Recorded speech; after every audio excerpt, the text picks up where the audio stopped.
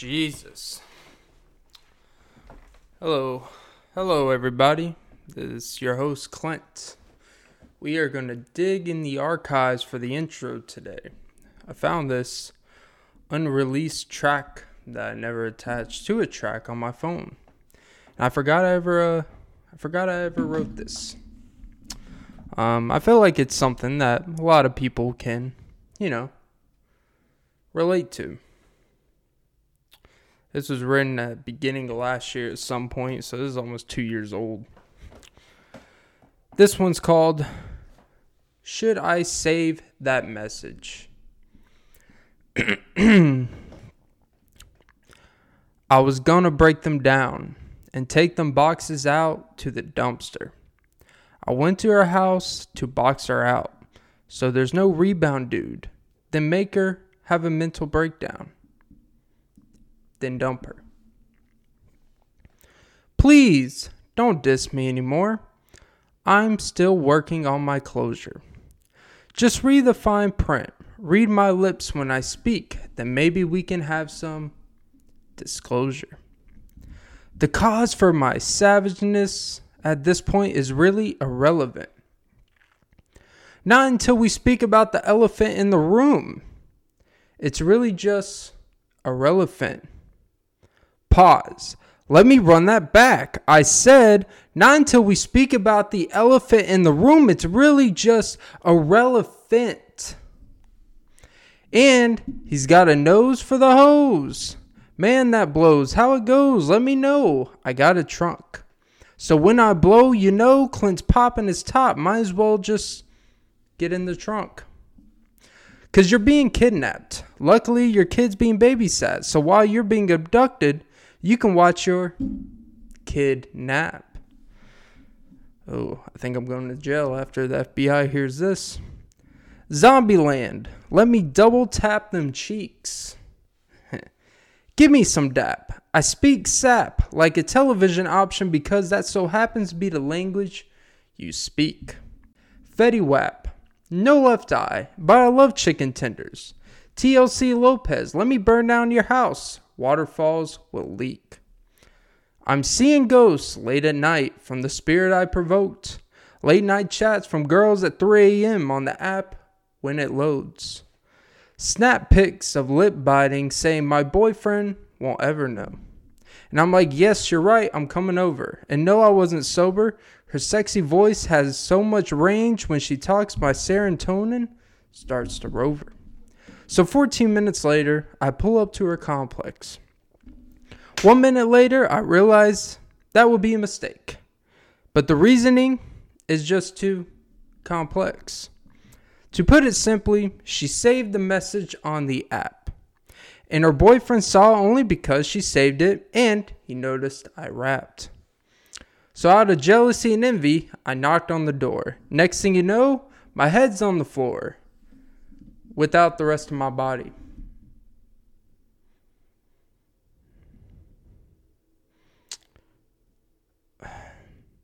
I guess you can say they're going to call off their shotgun wedding. Get it? Because he killed me with a shotgun. So, the afterlife. Here I am.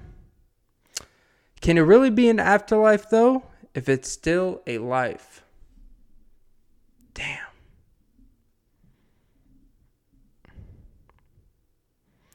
After all, I fell at the doorsteps of my sins of lust, for whom the bell tolls.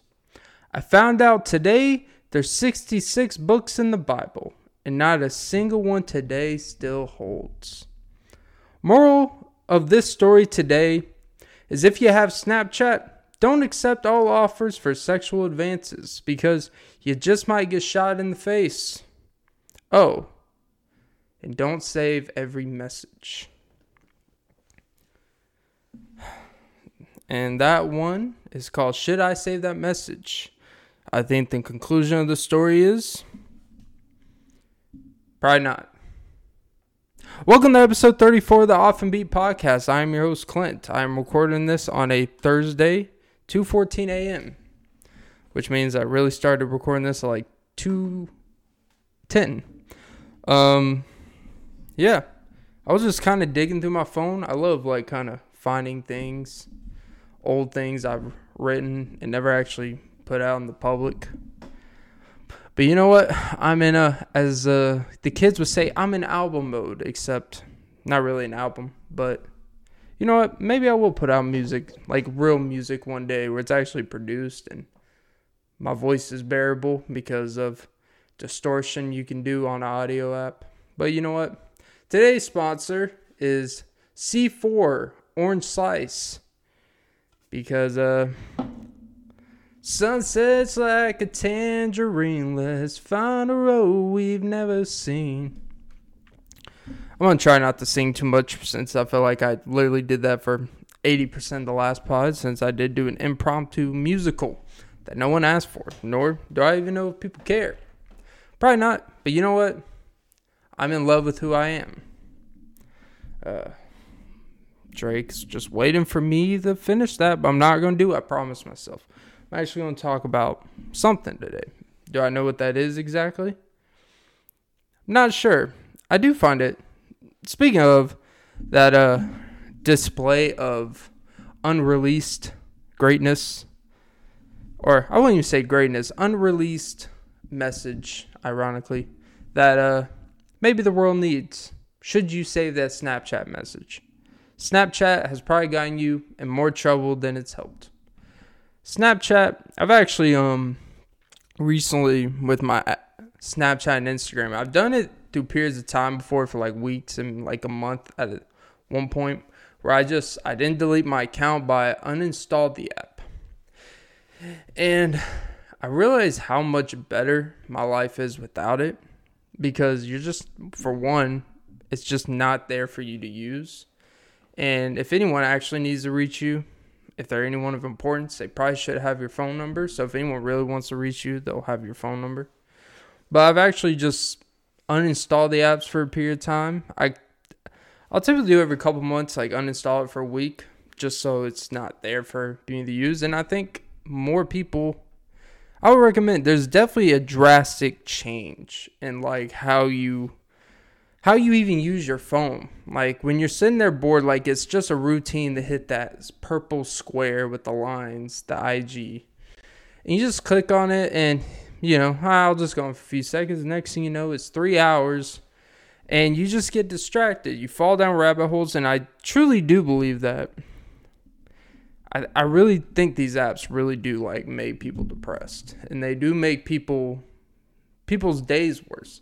I don't know anyone, when you think about like any time you've been on Instagram, Facebook, even Snapchat to a degree, even though that's a different kind of app. But YouTube, I would say, is probably more of a positive channel, just for the fact that if you want to sit there and listen to someone bitch and debate for 18 minutes that goes against your political beliefs, like that's a decision you made. Where Instagram's more of a feed where you could come across something unintentionally and you hear something, you're like, what the fuck? But I do believe these apps where, like probably even TikToks, where it's just a bunch of people giving out ignorant information, or they're just posting videos of shit that will, you know, things that may trigger something in you, things that, like if you're someone that doesn't like seeing, if when you see a fight and someone get their ass beat, it puts you in a down mood. But then you go through your Instagram feed and you just watch 4 videos of street fights and some dudes getting knocked out and their head busts open on the sidewalk. It's going to make you feel uncomfortable for a little while, unless you're just that desensitized to it, which I think we all are to an extent. I really do recommend, I'm not going to tell you what to do, but I do recommend that you like find ways to truly make concerted efforts to just take a week break from these apps. Social media can have a lot of good purposes. You can learn things on there. You know, it can, you know, have a good purpose, see what your friends are up to and all that. You know, there's nothing wrong with it. But I would say, even if you have no issues with it, with being on all the time, even if you have a good gauge of not getting too lost in it, like you have good self-control to not be on it for more than X amount of hours a day or whatever, like I would just recommend just to, uninstall it for like 3 days. Just for 3 days, do not go on it. It'll probably be you'll feel a little unusual. I would say my experience, like the first like day, you just kind of like, it's not really that you have this desire to go on it. It's like, it's almost like a routine. It's like if you go to the gym every day, it's a routine more than anything. You don't always necessarily want or not want to do it, but it's just a routine. Like, I drive to this location, I work out, then I go to work, or whatever your routine is.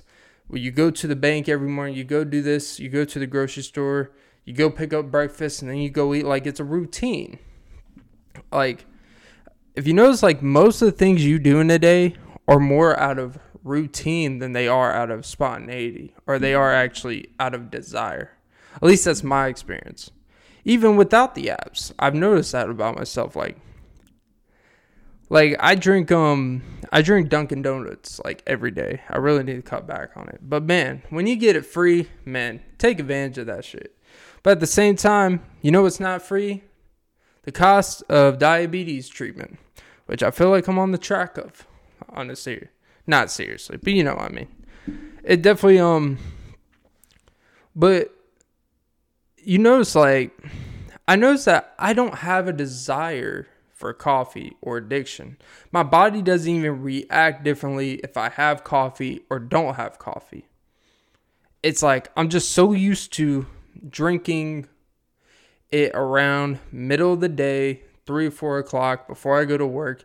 It's just like a comforting routine. Something about it just gets it just makes me feel normal. When I don't, I just feel a little off. I don't know what it is. I don't have jitters. I don't shake if I don't have. It's nothing like that. It's just, I have gained such a routine that it's not necessarily the worst thing you could do in the day, but there's probably better things you could be doing. I drink a lot of water during the day, so it's not that big of a deal. I don't get dehydrated, nothing like that. But the Instagrams and Snapchats, of course, if you have a good gauge, it's fine. This isn't no social dilemma documentary reminding you of something you probably already knew before then, but then you actually see how the sausage is made, and you realize, damn, that's a lot of weenies. And it's I would just say get away from it just for a little bit, just to see, just like as a reminder that there was a life before this. And I think that's something like I've been so used to having the Instagram, Snapchats, even YouTube. Like YouTube would be so much harder for me to not. That's basically like I don't really watch cable because I don't really have cable. Because why would I pay for cable when I have YouTube? Like, I can literally type in whatever I fucking want.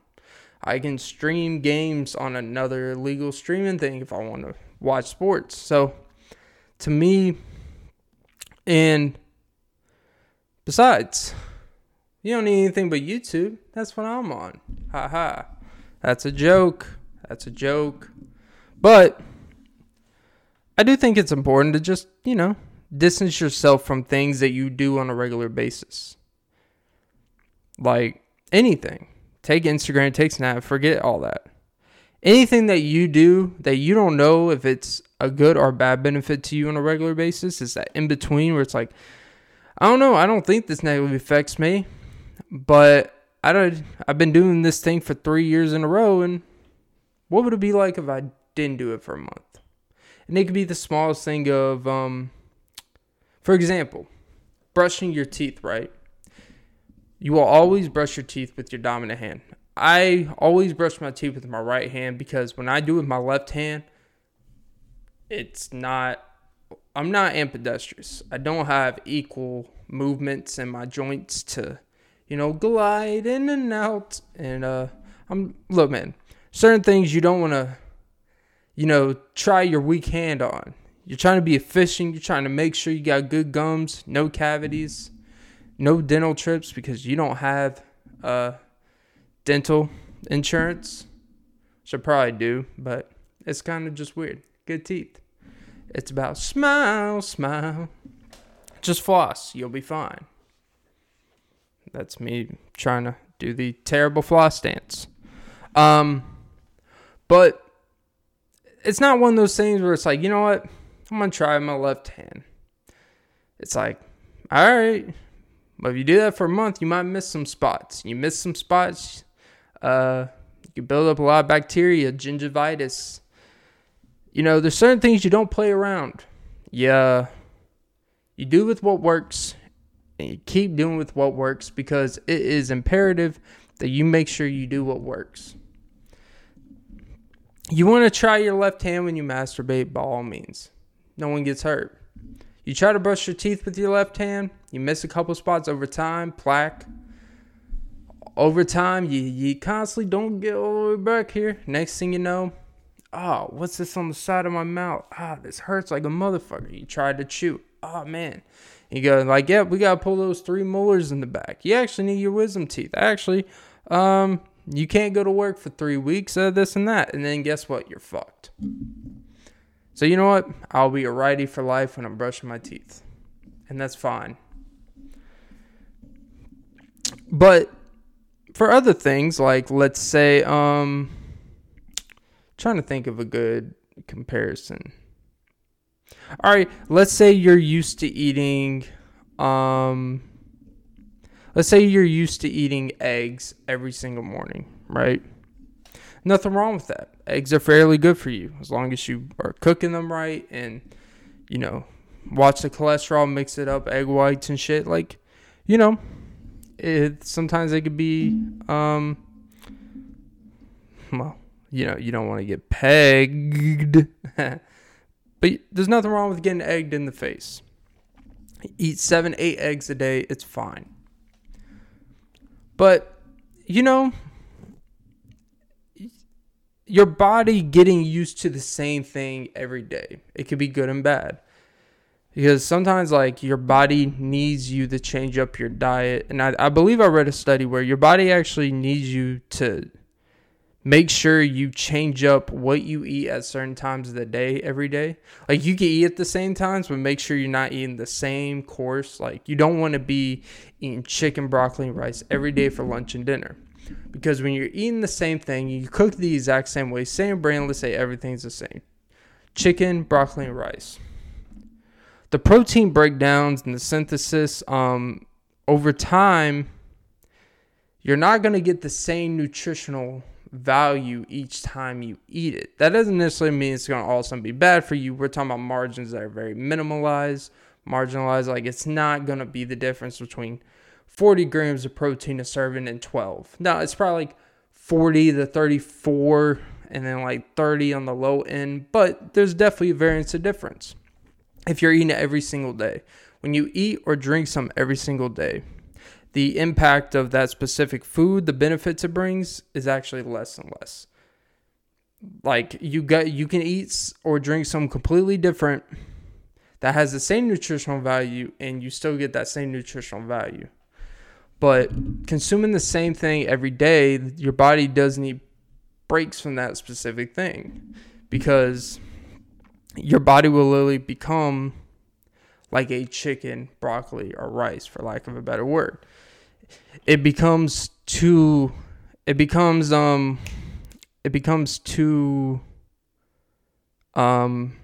resistant to the change it brings. No, that's not the word. That's not the phrase. I'm a fucking idiot.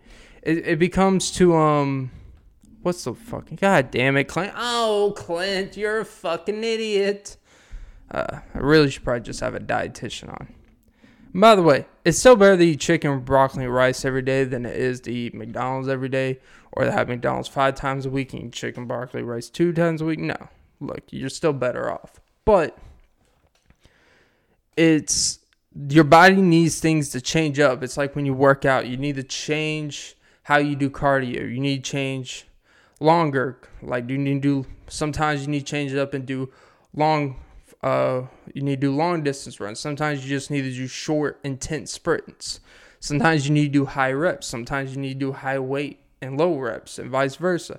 Sometimes you need to do HIIT cardio. Sometimes you need to do more pliability training for a period of time. Like, your body needs that constant change, so it has constant change in its growth. Because if you just do the same workout almost every workout you do, you're going to get stronger in very specific areas, but you're not going to be well-rounded type of athlete or just a well-rounded body and health. Like, you're going to be susceptible in one area. Like, because you can't squats, like, for example, if you do squats, obviously you're working a lot of things. Mainly your core more than anything. You're working your glutes, your hamstring stability. It's not really hamstring growth. Your hamstrings are just building more resistance to be able to resist falling to the floor. And your feet become stronger because your feet are holding your weight up. And everything is about your core balance and everything. That's what just your basic barbell on the back squats does. Then you do front squats. It's a little bit different. How you go down, all that shit. That's not what I'm trying to get at today. I'm not trying to give you a workout. But you got to change up your routine, the things you eat. Because if you just keep doing the same thing, you're going to just kind of, you're going to get kind of you're just going to fall into it. And it's going to become more of a habit than a choice of what you're doing. And ironically, by having a consistent approach, you're becoming too reliant on comfort. And when you're trying to grow your body or you're trying to grow in your routine, you're trying to make discomfort in the form of a routine. That's a line. You're trying to make discomfort, but have a routine of consistent effort in discomfort. So going back to social media, when you're constantly on your phone on a lot of these things, do you assess, do you go on it because you're looking for some type of enjoyment? Do you ever you're having an okay day, you go on Instagram for 30 minutes, and then you're just great the rest of the day? Let me tell you, 99% of the time, that doesn't happen. More times than not, you're probably going to be like, damn, that was kind of depressing. Damn, I wasn't expecting to learn about the North Korea defect, the Joe Rogan interview. If you guys get a chance to watch it, it was honestly that Joe Rogan interview with the North Korean I don't know if they're called refugees or let me pull it up, make sure I do her justice, because it's a powerful story. I'll tell you one of the craziest things I picked up from it, right? And this is is an absolutely obsolete fact compared to anything else she was actually talking about. But how they do their aging says a lot. They want you to grow faster. Where here we try to baby and nurture people to mold them to not have to be an adult until they're ready. Where in North Korea, the day you were born, you are 1 year old. And then when the next calendar year of January 1st starts, you are 2 years old. You could be born on December 12th of, let's say 2020. Let's say a baby is born December 12th of 2021. That baby will be 1 year old, not 1 day, not 1 month. She will be 1 year old the second they cut the umbilical cord out of their mom. Then January 1st, literally 3 weeks later, 2 years old. And then the cycle starts from there.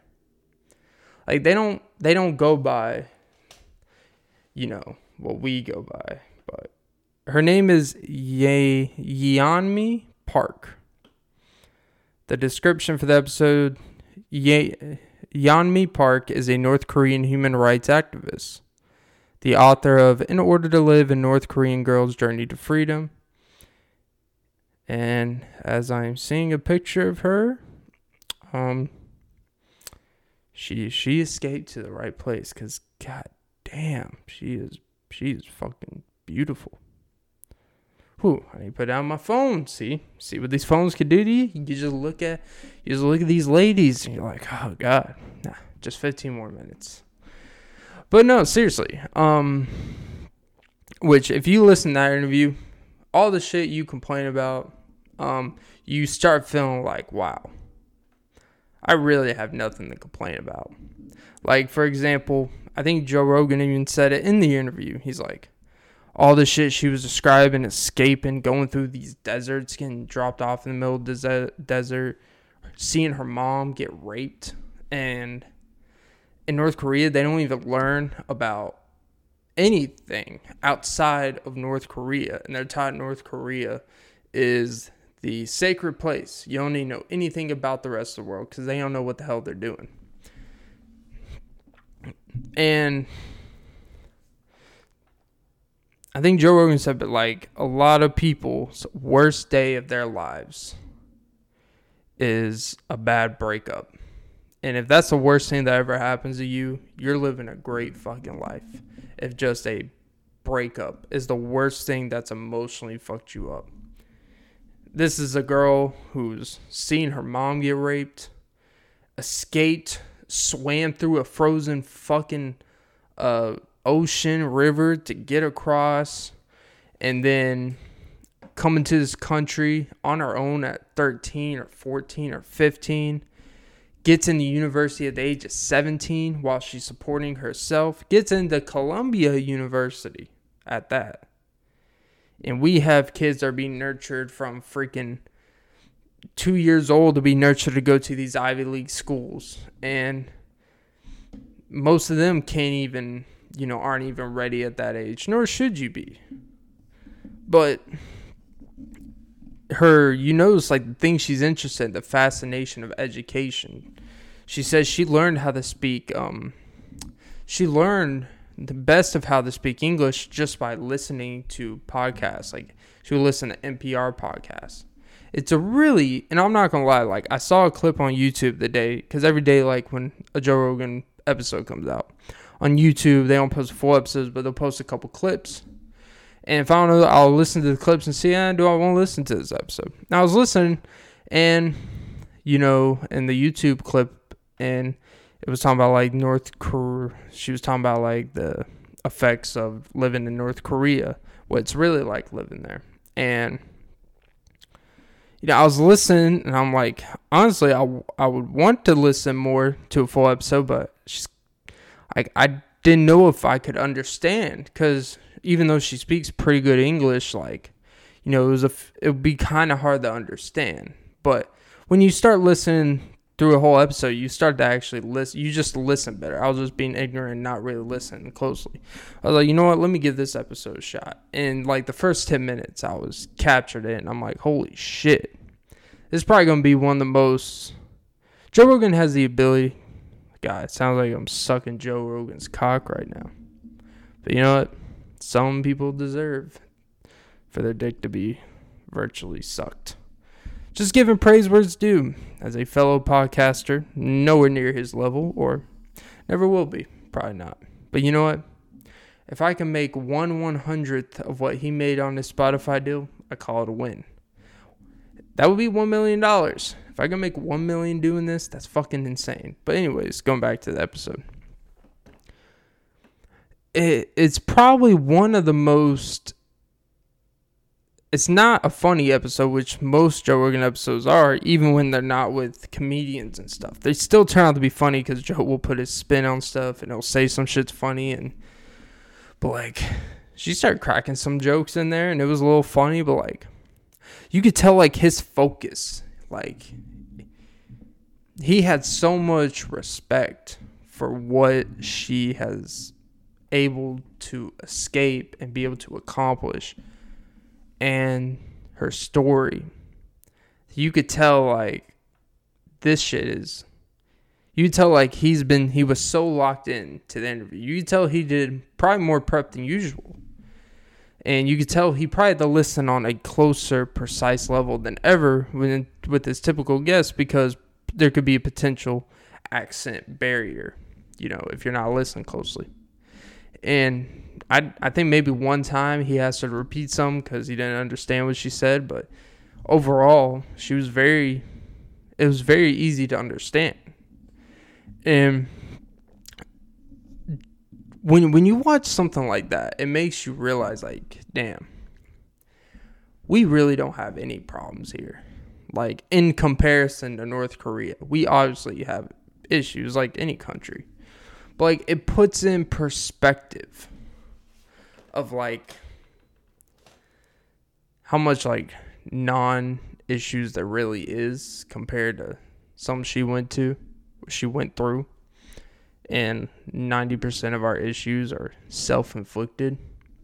While there in North Korea, if you were born in poverty or born in lower class, there's no way for you to get out of that.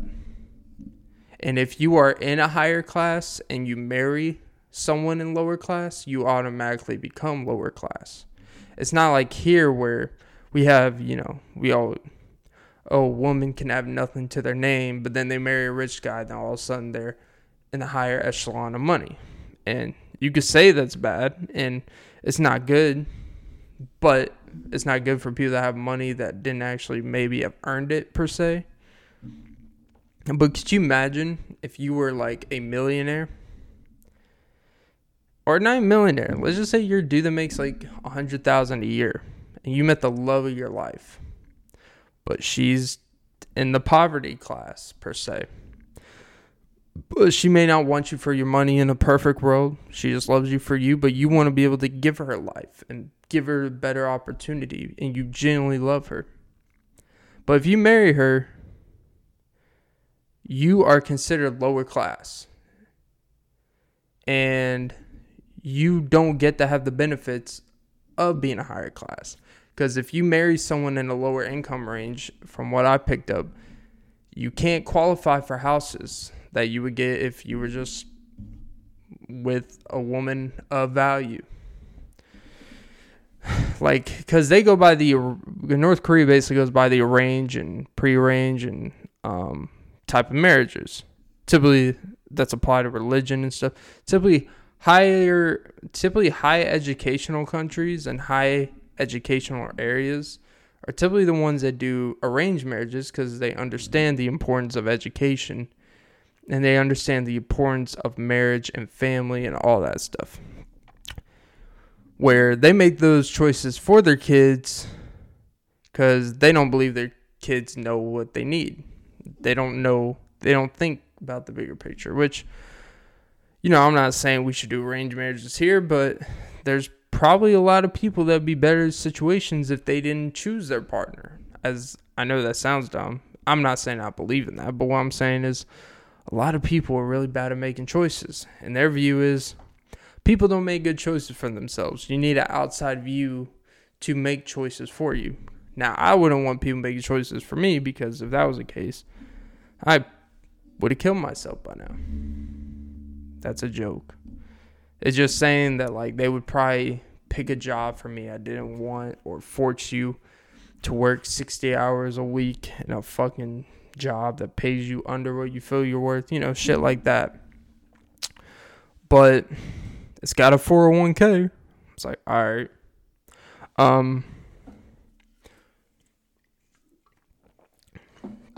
But typically, if you were high income and you marry someone lower income here, you're still high income.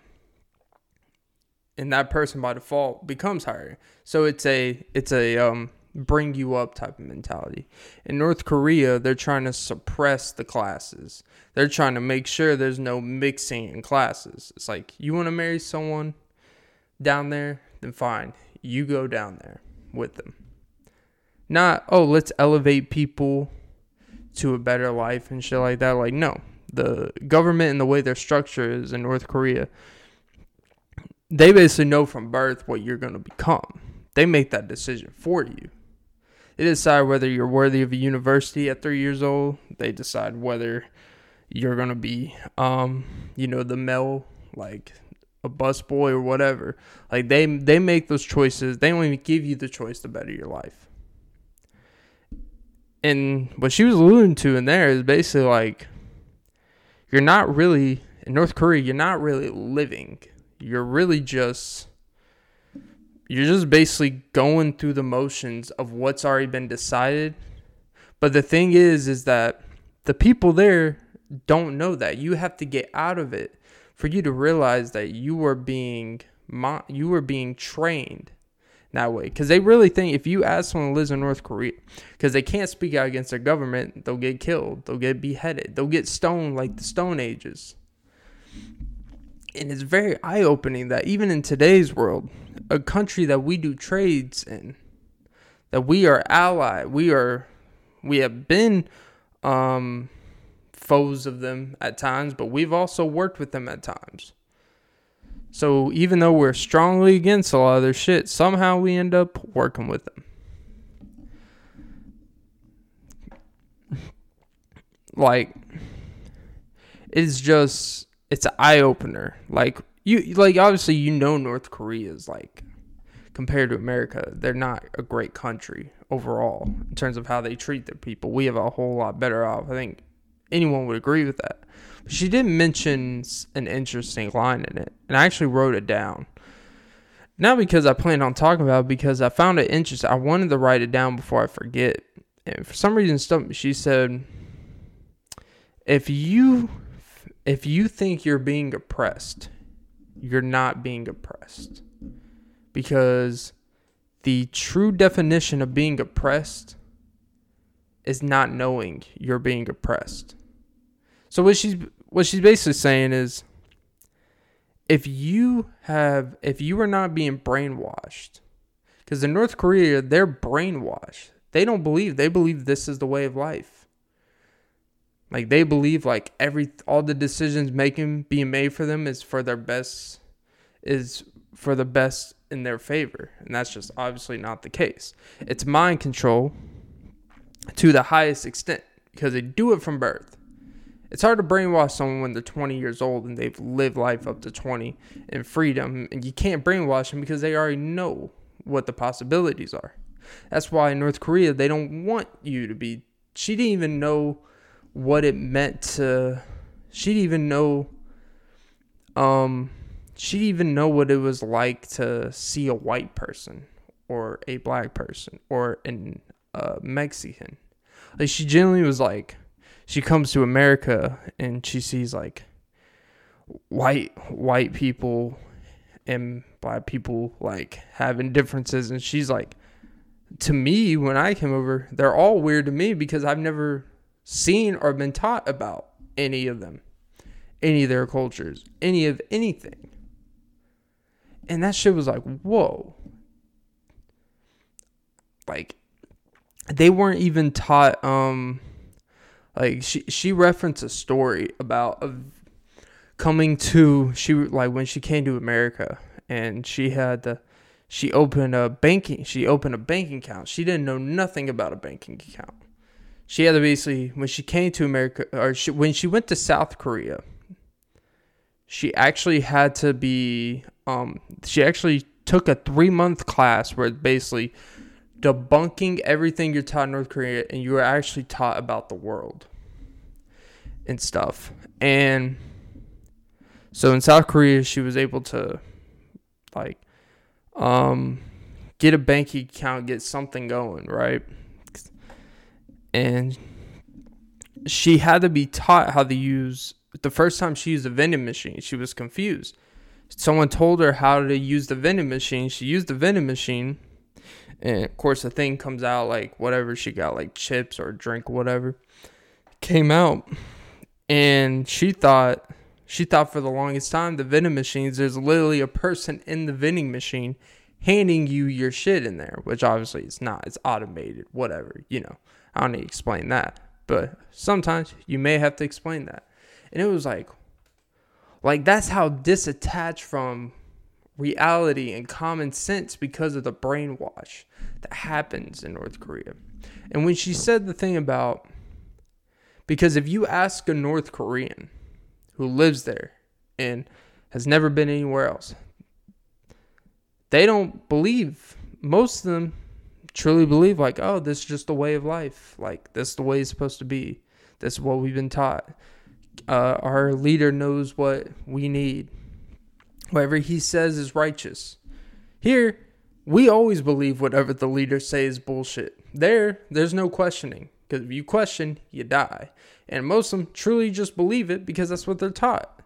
Here, when you learn about government in school, you are basically taught to always question the motives, because there's a long history of why you should question your leader's motives, and history repeating itself. and you see things and what's happening, and it looks like a repeat of something that happened during the Great Depression. It's like, this stock stuff is very similar. And it's like, no, it's like there's references in our history. And now you will never find anyone, regardless who's in office, regardless who's leading your state and government, regardless who's in the Senate, House of Representatives. It's hard to find anyone that believes anything that anyone says in there. It is hard. Because, for better or worse, we have the right to see it for what it is and dispute it.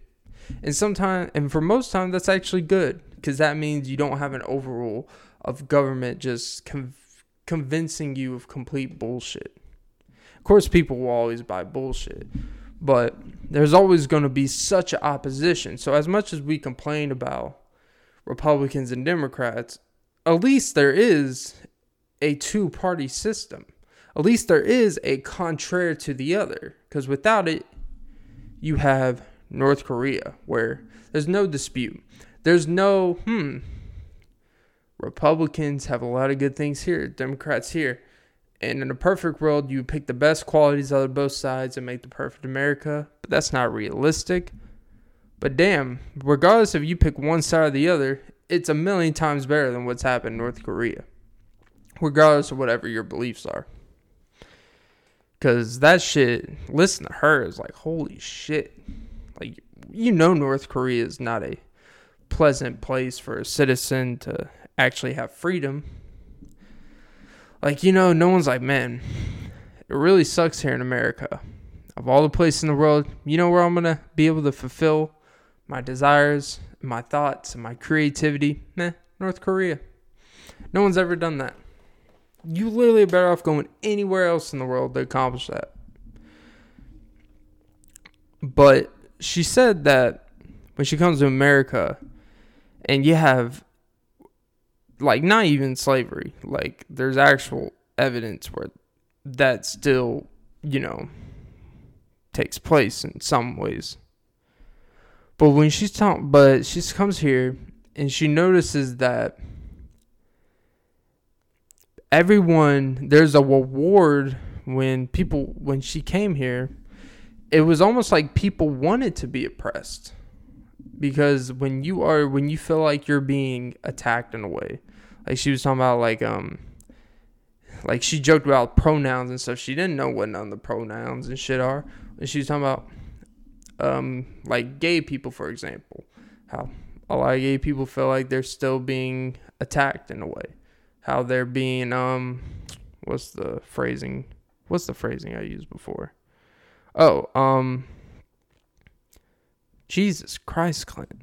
Get your head in the game. Get your head in the game. Like gay people, for example, they feel oppressed. People that are transgender feel oppressed. Lower class people feel like they're being oppressed. Just anyone that feels like whatever about them is being oppressed. And she's sitting there like, well, if you were able to dispute your government and protest, if you were able to even notice when things are wrong, then you're not oppressed. Being oppressed is when you don't even have the choice to feel any type of way. Being oppressed is when you have been so brainwashed as a group of people that you don't even know what oppression looks like. Because the way it is in your country is just a way of life. You don't know what's morally wrong or right, because whatever happens where you're at, that's all you care about. Because the way she put it is, the philosophy of North Korea and the way the mindset, is, we joke about Chinese and Koreans always being skinny, always being short and stuff like that.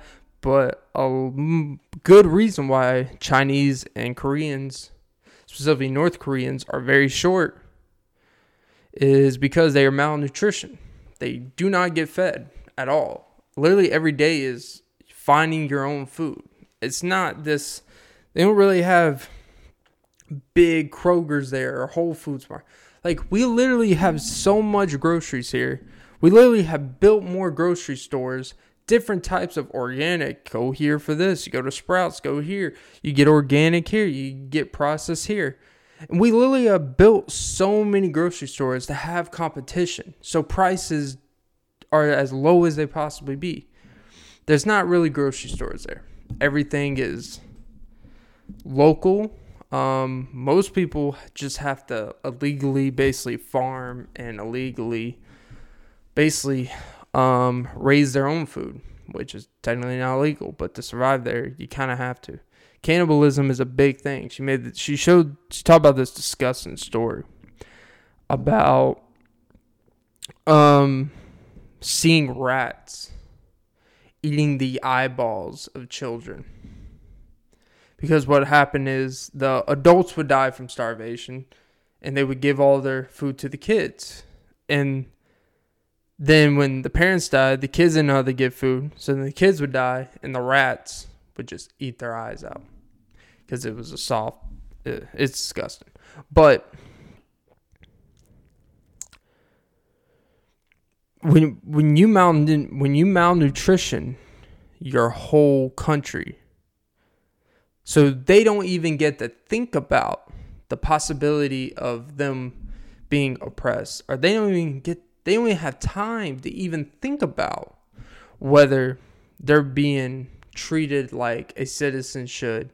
They don't have time to worry about their rights because they're just literally trying to survive. They're trying to survive what they're going to eat that day. Because we talk about income inequality here. Someone can be in poverty and can become a middle class person in their lifetime. Like I mentioned before, North Korea, that's not a possibility. You are what you are at birth. They decide that to keep everything separated, to remind you where you stand, and don't even think that. Don't even try to strive for better. We've made that choice for you. Higher income families, their kids will have all the opportunities in the world to go to university, better themselves, to get all the resources. Everyone else, lower class, forget about it. They have purposes of each class to contribute to their country. It's a structure. It's really a dictatorship. And here, people can fluctuate their incomes like crazy. You could quit tomorrow, work on something independently, and start making $1 million a year. You could start a business out of scratch. Get a business loan. Start out of scratch. Start a business. There's so much opportunity here. And it sounds corny and cheesy, but here you can literally do anything you really want to. For different people, like anything, some people are just going to have more obstacles. It could be, there are benefits to growing up and having a family that makes money. You're always going to have an advantage over someone that doesn't. But you're saying there's a chance. And unlike North Korea here, you have a chance. The odds may be slightly against you, and there may be some hoops you have to jump over. But, if you want to get in the psychological thing, when you jump over those hoops and accomplish, you are going to be mentally stronger and wired to keep moving, while the person that's never had to overcome a whole lot of adversity, because all the opportunities they know will always be in hand, even if they may not feel they deserve it. And that's why typically you have people that work really hard and people that come from nothing. And when they get money, they still have the same mindset, because what they had to do to get there, they had to overcome someone who was already kind of there. And they're more maintaining, which arguably is more stressful. When you start from the bottom, you have nothing to lose. When you start at the top, maintaining, defending, it's like defending an NBA championship. It's the hardest thing you can do. Defending a Super Bowl, the hardest thing you can do. If you went 3-13 for 8 straight years, there's no expectations. Take all the risk in the world. It really can't get worse. And hearing her talk about, like, it made me look at my life, like, shit that in the past, I've let fuck me up and weigh me down and make me feel less of myself. And I'm like, if that's as self-reflection, like, if that's the worst thing that's ever happened to you, Clint, to this point in your life, like, life's pretty good. Like, and I think a lot of my stories are pretty relatable. They're nothing over the top crazy. Everyone overcomes things in their lives. Some things are harder to come over than others. But then listen to her story. She's swimming through a freezing river, and I can't even take a cold shower. Like, cold showers, I can't be in cold water for a minute. What if my life depended on it? Like that, man. I just feel like I would recommend anyone go see that interview. I think it's episode 1691 of the Joe Rogan Experience. Yeah. Yeonmi Park. If anyone wants to go check it out. But yeah, I would just say, like, when she said the whole oppression thing, I'm not even going to talk about, like, oppression. And I'm just going to say, like, people that play a victim mindset in their life. We could generalize this because we all know a lot of people that blame a lot of things outside of themselves for why the world isn't ideal to them, why things are happening are not ideal to them. And when people, shit, where was I going with this? Stay with me. I'm forming this as I speak. Sorry, I'm not a Joe Rogan, off the top pioneer in knowledge. I just have a factory of articles I've read just hanging up here. But if you really think about, like, a lot of people's worst days are not that bad. Like, when you really look at the worst days of your life, sure, they hurt. Sure, they're bad. And also, I don't want to be one of those people like, one of my pet peeves, I'm going to take a quick turn here, but then I'm going to do a whole U-turn back. I've joked about this with friends before, like, the person that's like, if someone close to you, they just lost their mom, right? And they're very young, they're like young, mid-20s, like, yeah, I don't care what age you are, it's hard to lose your mother, I would only assume, and someone loses their mother, like, and it's fresh to them. And then there's always that one person who thinks they're doing this friend a favor, thinks they're doing this person a favor, you gotta keep perspective guy. It's like, yeah, you know what, there's a time and place to keep perspective. When someone's mother just dies, it's not the time for you to think that you know what's bigger in the world, because you gotta understand, this isn't just a hobby they picked up for 3 years and they find out they can never skateboard again. No, we're talking about the mother, the one who was there for them since gave them life at day one, treat them with love and care every day. That's not something that you just gotta keep perspective. But the dude's like, I know this is hard. Puts their arm around you. It's like, hey man, I know it's hard right now, but just so you know, it will get better. It's like, oh, it will? Huh. Thanks, bud. Because you know what? That's what I need to hear. It will get better that my mom's not here on earth. Yeah, you know what? I'm glad. I'm glad you were here to tell me it'll get better. And it's not even, and there'll be I lost my mother. But this dude is not even that dude.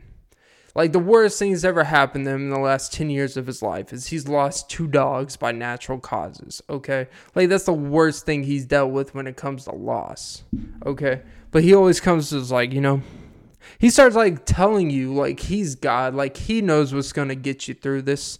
He's like, you just gotta, it's going to hurt for a little while, but you know what? You'll bounce back, You'll be, this will only make you stronger. It's like, oh, really? Huh. Oh, really? This will make me stronger. Because, see, whether you're telling the truth or not, Stop making it about like you're going to give this great advice. So then when I do move past this, or not even me personally, but whoever you're saying moves past this, we're like, you know what? Thank God you told me that. Because if you never told me that, I would have never got past this. Then you get to pat yourself on the back like, look at me just waiting in the rafters, waiting for people's mothers to die so I can pep them up and then take credit. It's like a person that takes credit for your success after they break up with you 4 years prior, when they won't be like, see, if I never broke up with you, you would have never accomplished what you did. It's like, really? Because I feel like I would have.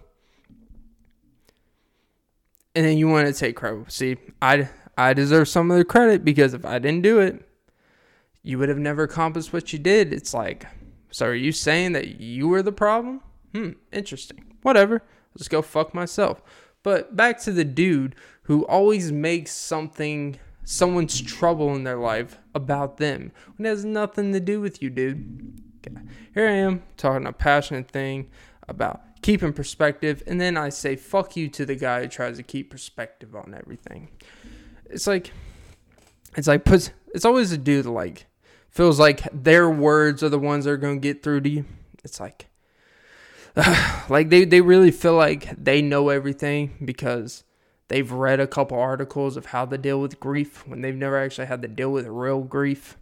So they'll just sit there and look at you and be like, look, man, I'm going to tell you, you just need to get over it. You just need to get over it. You will be fine. It's like, oh, yeah, because, no one's ever thought of just getting over it. All right, yeah, go fuck you. But yeah. But you turning it back around as you turning the channel, not yet. Ha ha. Still fit in a pun. But my thing is, if you are gonna, but it is important to keep perspective in life, though. I will say that. Like, I know I just made extreme, like the people who make those immediate losses in your life, and they always try to tell you got to keep perspective of the bigger picture. You will do this, like, all right. But when you are complaining, or I wouldn't say complaining, because there are things in your life that are beyond just work harder. Like, I do kind of believe in the motto, work harder, nobody cares. But, there's certain things where there's more compassion that needs to be involved. There's more context. There's more, like, you can't just make everything just statements and think that applies. Because it doesn't apply, even when you think it applies. You got to be very, very, careful when you're just trying to give people basic advice. The worst thing is giving advice that's not well thought out, and you just connect a similar situation with one person and compare it to either a situation of your own that has happened, or a situation of someone else that's close to you, or a situation you've seen with a person from afar, like a celebrity that has nothing to do with you, and you just compare this apple to this apple. And that's not really how this works. Like, there's nothing worse when people just go online and just give Facebook advice. Just be like, pain is temporary, but love is endless. It's like, I don't know, man. It's, dealing with the microfialgia for my life is not fun. It's pretty painful. But you know what? You just gotta love it. It's like, do I? I don't love it. There's certain things that aren't just as simple as get over it, as work harder. Some things you could work as hard as possible on. Let's just say about yourself. You could work on it as hard as possible. And it just may not be the right time in your life to have it click.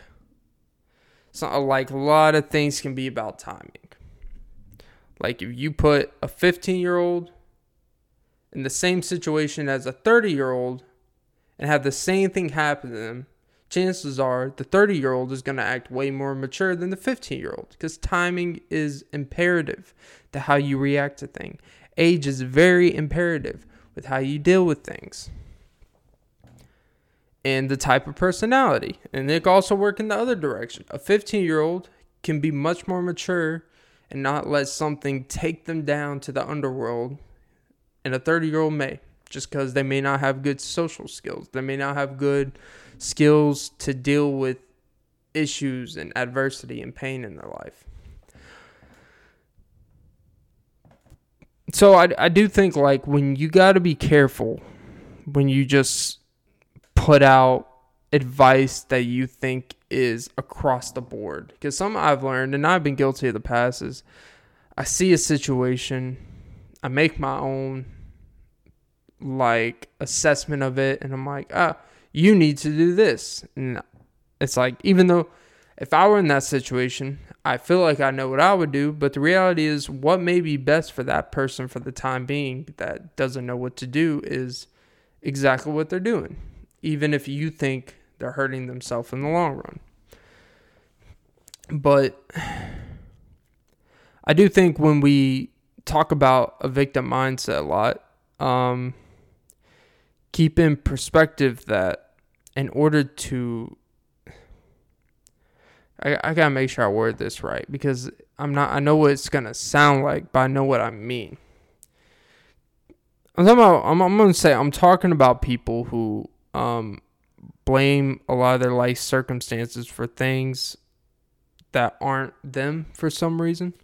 They think that a lot of other factors matter more than just what they can control. And so I was listening to Ari Shaffir. It was actually very enlightening. I'm very surprised. I don't really listen to his stand-up or nothing, but I listened to a video on YouTube, I should say, where he did like a 3.5 hour seminar at the Comedy Store, giving advice to comedians who are asking him questions. It was basically like an open forum. And he was always direct. He seemed engaged and everything. And there was one part where, what was it they were talking about? They were talking about how there's always going to be those people, like when they're like, if you're getting jealous of people getting spots, right? Let's say you've been doing stand-up for 7 or 8 years, but then some dude comes in 2 or 3 years. You see a stand-up. It's nothing special. It's hacky.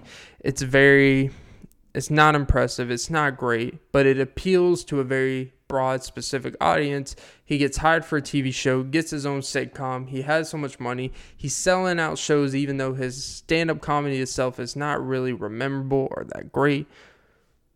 And then you get jealous because you feel like you're not only better than this person, you're doing the more pure way. For example, he said, look, instead of being mad at the fact that you feel you deserve a spot, if he sucks so bad, then you need to study about what you are either lacking so much that you can't get what he's getting, or maybe study what he did to get that TV spot, for example. And his whole mess was like, no one cares. If you're always going to be bitching people that get the places faster than you or are more accomplished at a faster pace than you, then you're just going to be that bitter old person that just sees people that are complaining about them getting things that you feel you deserve. And the reality is no one cares. He's like, he even used him for himself, for example. He's like, look, I had an advantage. My dad paid for my college, and so I didn't have to worry about student debt. And I went into comedy. Didn't have to worry about, he said after that, he didn't really, parents didn't give him money or nothing. But, he was able to save money working in college. And he was able to chase after his career. So he had a little bit of a head start than most people. And he's never really had the struggle. He's never had to work a bunch of shitty jobs he didn't want to because his parents, put him in a good position from the start. And he's like, and guess what? Then there's going to be someone else in the same field that is going to have to take out student loans, who's going to have to work 2 jobs to get through college, who's going to work their ass off, work 3 jobs, do open mic nights, work 18 hours a day just to get possibly the same result as someone who gets to just do what they want during the day and work on some material when they want to, and just do some open mic and just focus on comedy while this person's got to worry about bills, this, that, and the other. He's like, hey, but guess what? No one cares. And that's the thing. Basically, like, look, there's always going to be people that have advantages over you. But your biggest advantage is not looking at their advantage. Your biggest advantage is not looking at the fact that whatever your situation is a disadvantage. Because with that, you have no chance of doing whatever you're trying to do. You don't. Jesus, this is one of the longer pods I've done in a while. It's not really a funny episode, but I feel like it's probably one of the more meaningful ones. But yeah, I guess I'll leave it off with this for today's episode. If you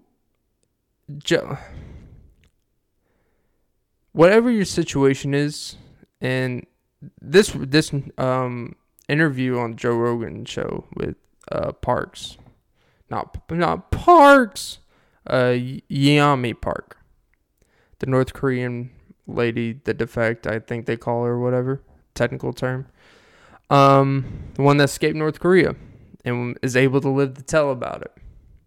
And the reason why sharing her story is brave is because of literally everything she says in there. It's basically kind of like it could be similar to an Edward Snowden situation, where literally there's a lot of incentive for North Korea to want to kill her. So it is pretty brave. It's very similar to Edward Snowden, having to lock himself in remote areas, make sure no one can track him, and he's doing an interview on Joe Rogan, and he has to protect his identity where he's at all costs, even though he's in Russia or wherever the hell. With her, it's probably very similar. She's speaking out about all this shit, bringing light to issues that people know North Korea is kind of but to this extent, a lot of people don't understand the extent and the degree.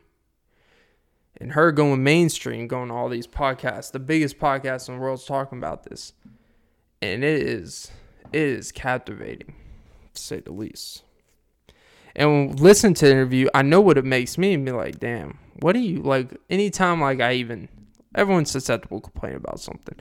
And I sit here and then complain about a bunch of nonsense, mainly for shit and giggles. I don't really think it's that serious on a lot of these things, but here complaining about this, and then I listen to that interview, and I'm like, it makes you, like, reevaluate things you've thought and said, and you're just like, bruh.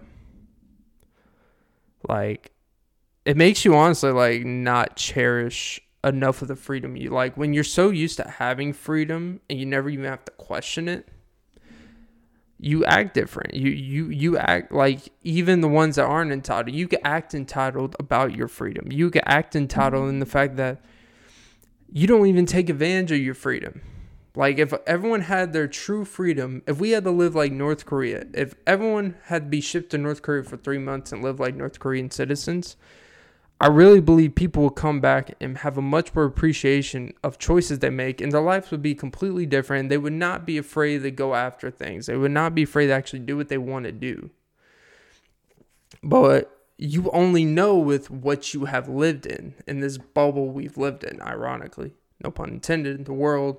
But this bubble that we've lived in America, we have been very, very privileged to, as bad as a very patriarchy, as annoying the government can be, but just the fact that we can counteract and dispute our government, like, after hearing that interview, it made like, wow.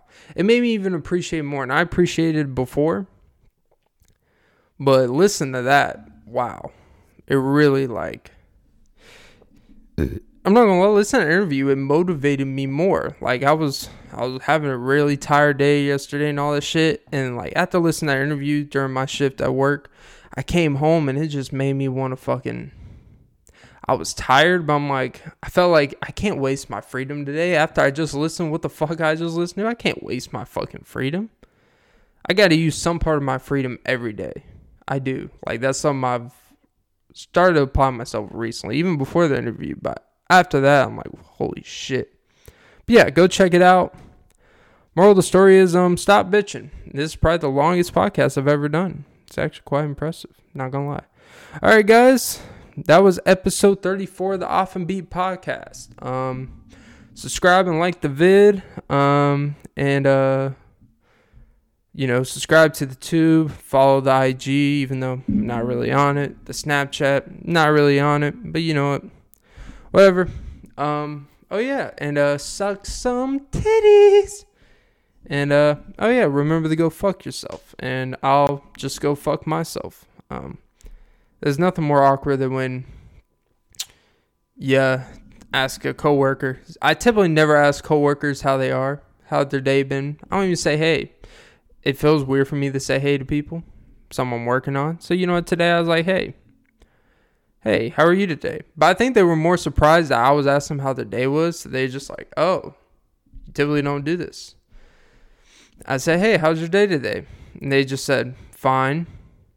And I was waiting for them to ask me how my day was because I'm an entitled person with freedom. I feel like I deserve someone to ask me how my day was, even though it's the first time I've asked them how their day was in about like the 6 months I've been working with them. So yeah. And they said fine. And I was just like, I just nodded my head. In my head, I'm like, all right, let's go fuck myself. That's why I don't do this. Ugh! All right, guys. Have a great day today. I don't know if I'm going to post this on Thursday or Friday. I don't know. I want to make a Friday exclusive pod, but, whatever. We'll see. By the way, 34 downloads last night. Career high in one night. Career high. It's like when Terrence Ross back with he did with the Raptors once and he did with the Magic. He had like a 55-point game with the Raptors randomly. He's like a 15-point game to score max in his career. Like he's like, he's a decent player. Next 55, holy shit! And then next game like 12 points. And then with the Magic, he dropped like 41 night like last year or some shit. It's like, where the fuck is this coming from?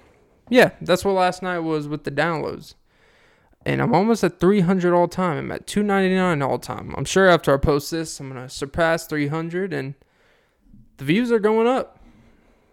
Not on YouTube, but on the audio and shit, Spotify and Apple. Things are going great. Just want to give you a little update on that for loyal listeners. I see the little red dots on the map. I got a couple down the California coast. I got a couple I got a hot spot in the UK. Shout out to who's ever watching and then listening in the UK. A couple in China. I don't know how you're able to get the feed, but congrats to you. Hope you don't get arrested or beheaded. And also a couple. I have one hot spot in Dallas. Shout out. I have a hot spot in Wichita, Kansas.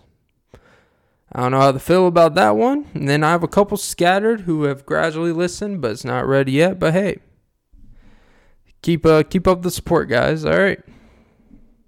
Have a great day.